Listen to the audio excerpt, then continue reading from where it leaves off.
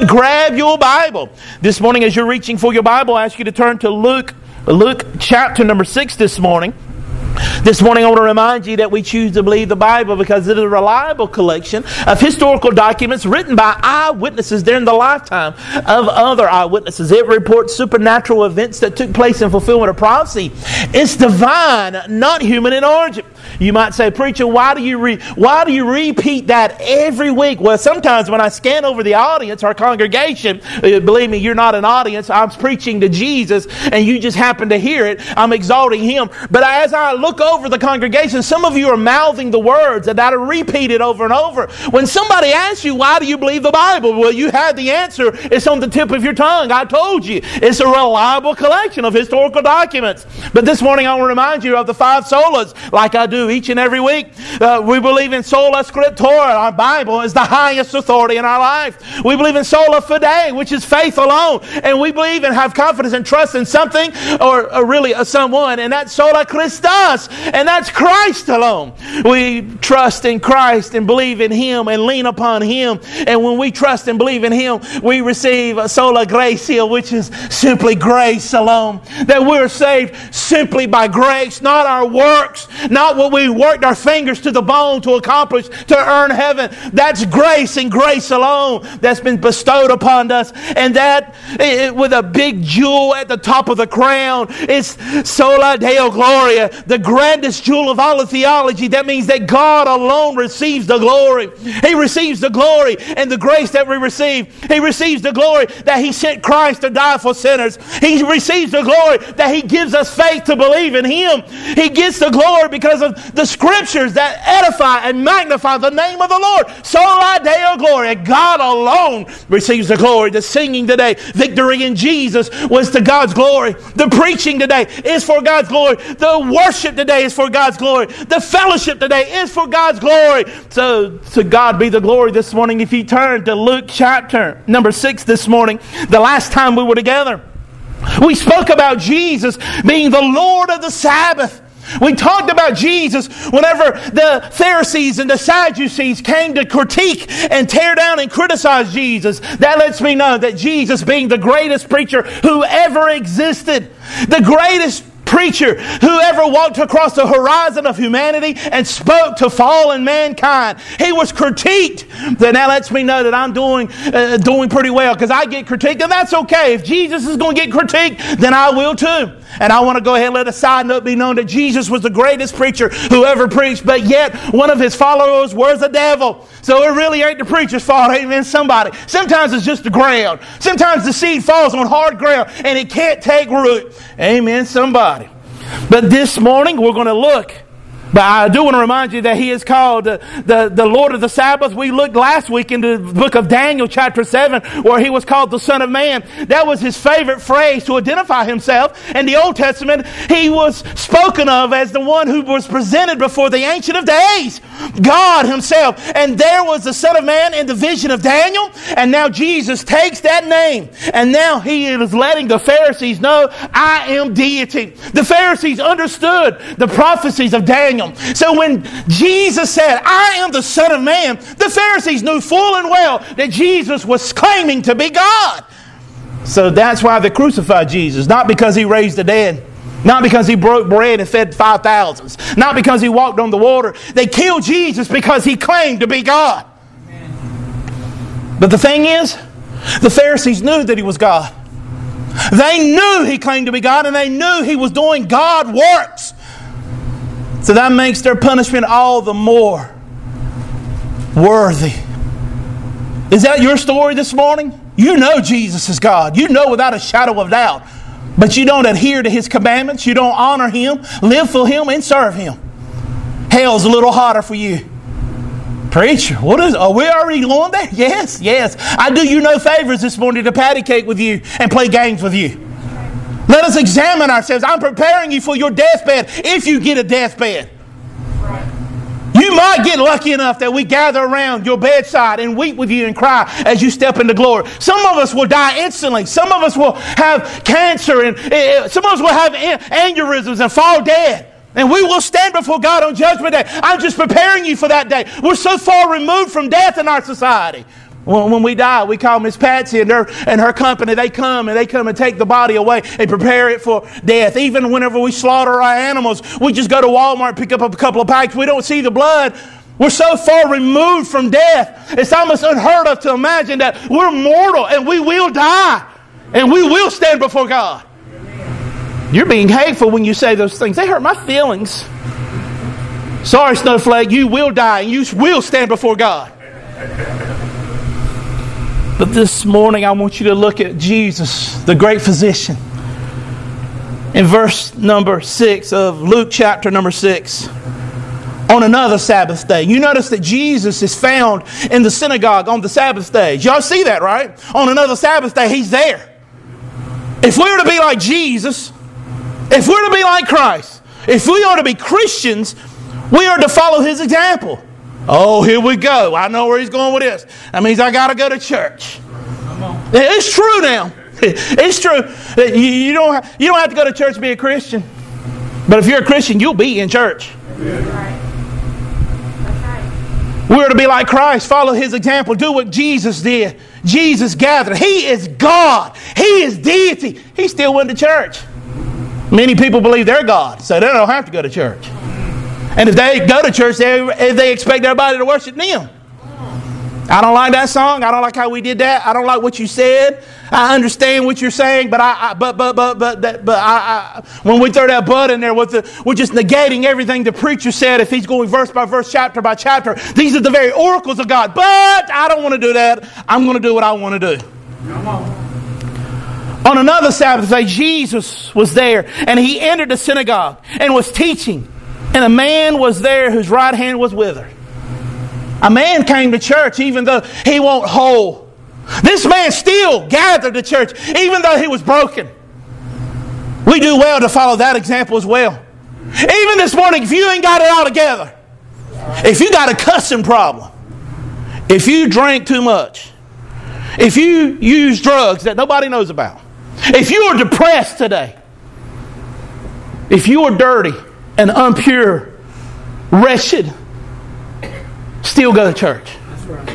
Wait a minute. No, I don't want to go to church. That's the last place I want to be. That's the best place for you to be. It's like I got a gaping wound and it's bleeding all over the place. And one of my friends said, hey, you need to go to the hospital. No, I don't want to go to the hospital. They help me. And you walk away bleeding. I don't want to go to the hospital. They'll just judge me. You're wounded. You're hurting and you're limping. Go somewhere where they'll help you. That's right. Maybe those who've wounded have gone to other churches and they're wounding and they're bleeding all over everything and everybody. Oh, you can't do that here. We don't do that here. We don't want that baggage. We don't want you struggling all in here, making everybody uncomfortable. You can't come here. Well, that's not a hospital. That's a museum. Well, we put things on display and make trophies of things. We don't do that here. You can't come in here with all those troubles. You can come with your troubles. You can come with your suffering. You can come with your brokenness. Just get to Jesus. I don't know about you, if my child was in trouble and the doctor was all the way across the road or in the middle of a crowd, I'll elbow my way, face palm whoever, push and get to them to help my child. You got children and you got family members that are suffering, who are broken. Get them to Jesus at any cost. Maybe you just got complacent. Maybe you just don't think Jesus can help them. But this man, even though he had a withered hand, he still goes to church. He doesn't say, well, I ain't going because they're going to look at my withered hand. Everybody knew he had a withered hand. Everybody knew. But he went anyway. So whatever issue you got, some of you, your issues are out in the open. Everybody knows your issues. You carry the nickname. You put the nickname there and your last name. There's Fat Tom. Well, there you go. Fat Tom. That's how you know he's real fat, because he's got the nickname Fat Tom. Or there's There's loose Susie. Not she ain't here, not Susie, but there's loose so-and-so. They got issues. They got problems. That's their nickname, their moniker. Even in the Bible, we see where people carried the name Simon the leper. He bore the nickname. Maybe you got a nickname and everybody knows it. Go to church anyway.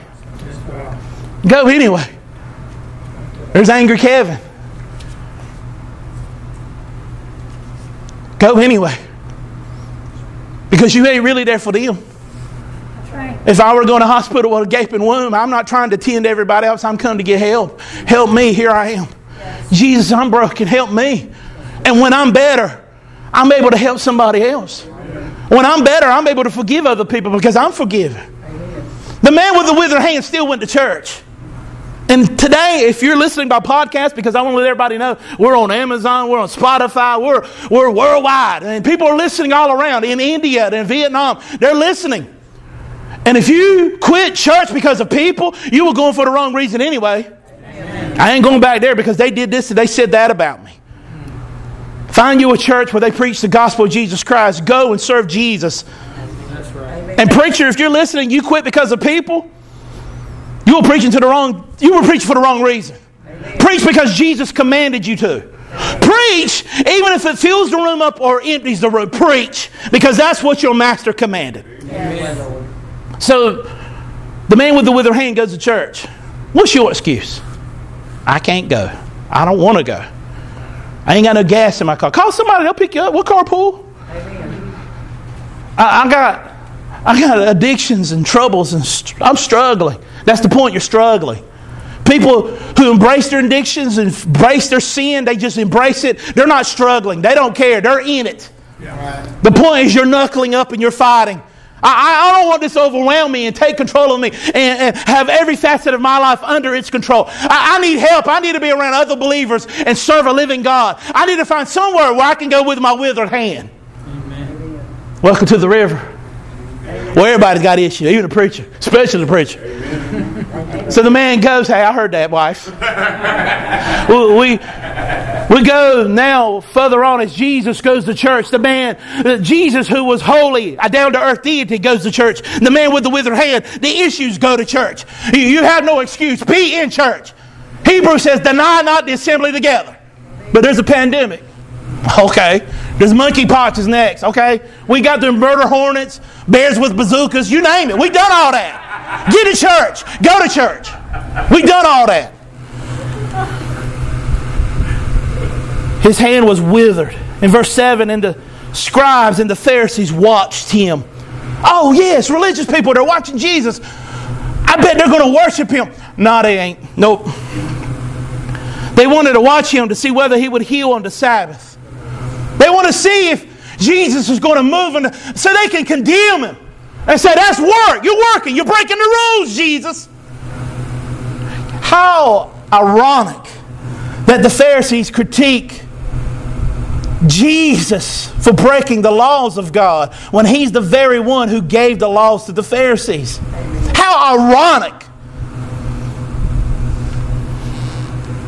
The Pharisees watched him to see whether he would heal on the Sabbath, so they might find a reason to accuse him.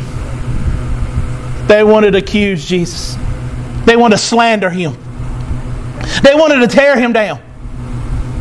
Have you ever had anybody want to do that? Try to set you up and come after you?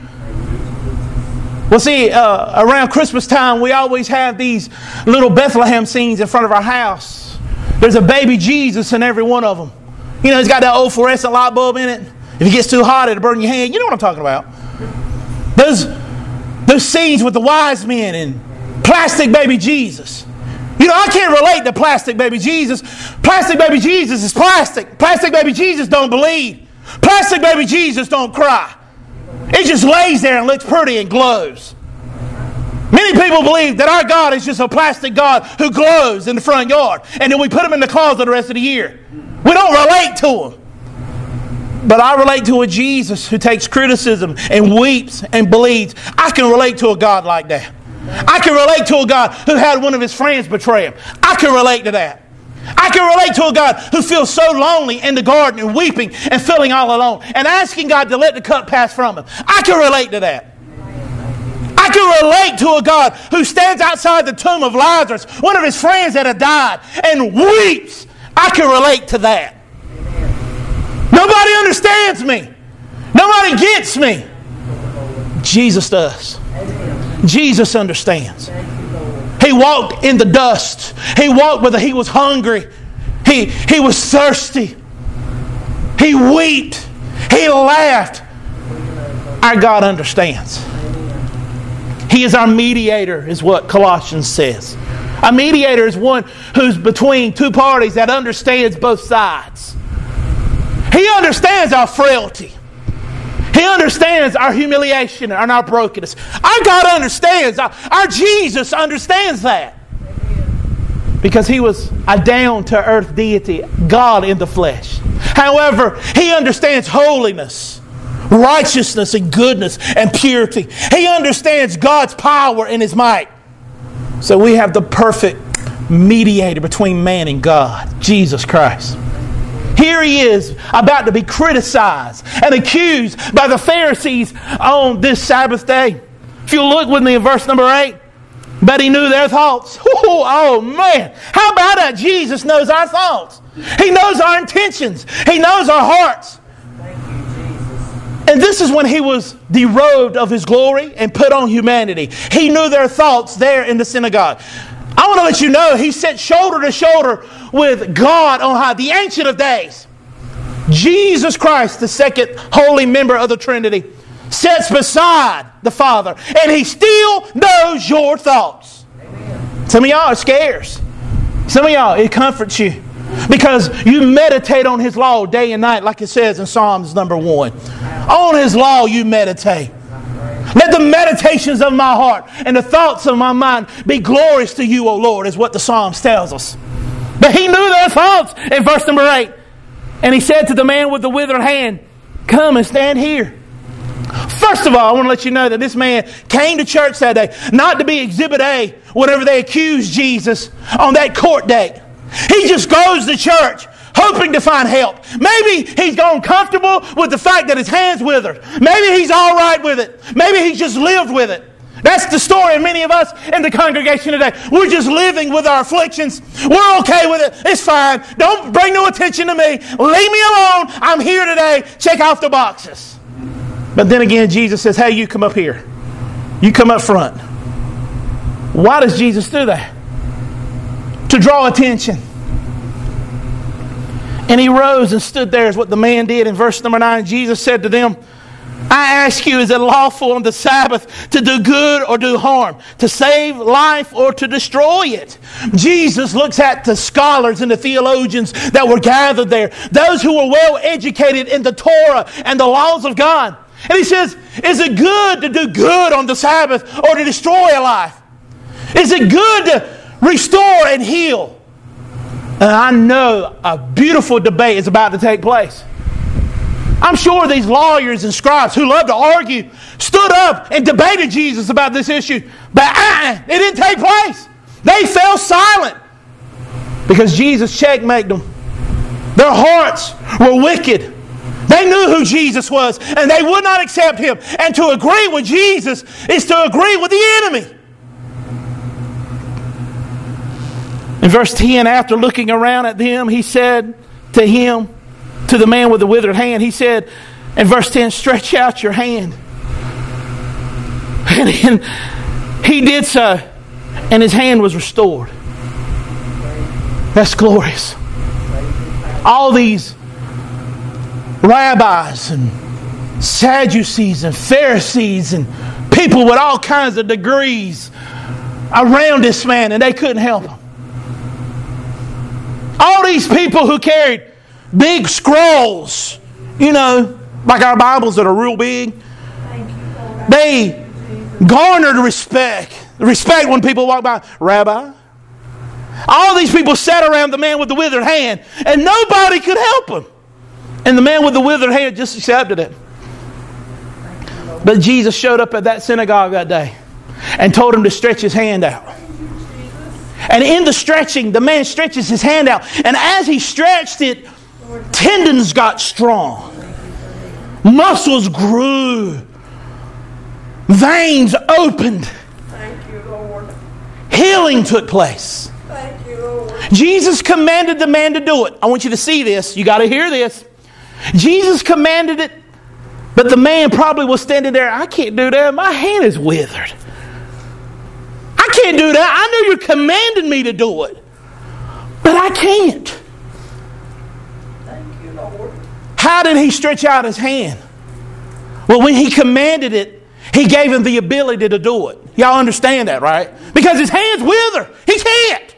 Thank you, Lord. So when God commands His people to live righteous and holy, I can't do that. I can't live righteous and holy. You know where I come from? I come from a long line of bootleggers, horse thieves, and wife beaters. I can't do that.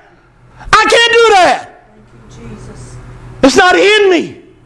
He commands you to be righteous and holy. So what do? You stretch out your withered hand. Amen. And the healing takes place as you stretch. Thank you, Lord. Whoever you are, He commands you to be righteous. He commands you to serve Him. I can't serve you. I don't even know how. He gives you the strength. Whatever He demands and commands, He provides. Our God just does that. Get this. Let me wrap your brain around something here that will blow your mind. He commands you to do it. You can't do it. He gives you the ability to do it. When you do it, He gives you a crown. Thank you, Lord. Thank you, Lord. Thank you. No glorious story has ever been told that beats that. I can't be faithful in my marriage. I can't. He gives you the strength to. I can't forgive them. I can't forgive what they said to me, what they did to me. He gives you the strength to forgive. Amen. You hear me? Amen. I can't walk in holiness and righteousness. Thank you, Lord. He gives you the strength to do it. Amen. Thank you, Lord. And when you do it, on that day when you stand before Him, and He opens the books and He judges you, even the believers are standing before God on a judgment. It's called the Bema seat. And our works are tested according to His power and His might. Selfish ambition is torn away and it's tried by fire. The things that we really did for Him, that He did through us, are the only things that will stand. He will crown us with glory. And the Bible tells us in the book of Revelation that we take our crowns, the rewards that He gave us, and you know what we do with them? We throw them at His feet. Thank you. Sole Deo Gloria. He gets the glory. Amen. He gets the glory for us forgiving people. He gets the glory for us helping people. He gives us the glory for stretching out our withered hands when we can't even do it. He gets the glory. Amen. So this morning, whoever you are with the withered hand, Thank you, Jesus. stretch it out. I can't do this. I can't. You want me to live alone? I'm single. I can't. You want me to accept my mortality in the twilight of my life when I lived a full life and I'm seeing that the end of the road is coming? I don't know if I can accept that. You want me to give up this position or do that and move here? You want me to work over here in this job? You want me to move? I can't do that. It's not in me. He gives that ability to you. Amen. I can't repent today. I can't. Because I love this too much. I just can't. Lord. Ephesians tells us that He calls you before the foundation of the world to repent. He gives you the strength. He gives you the power to repent. Oh, that's glorious. That all glory goes to Him. All might goes to Him. It was Him the whole time that kept me, held me. It's to Him alone who receives the glory. I don't know about y'all, about to lose my mind up here. It's Him who receives the glory. Whoever you are with your withered hand, stretch it out. Here I am, Jesus. Do what Thy will with me. Let us bow our heads. Father, this morning I pray that You would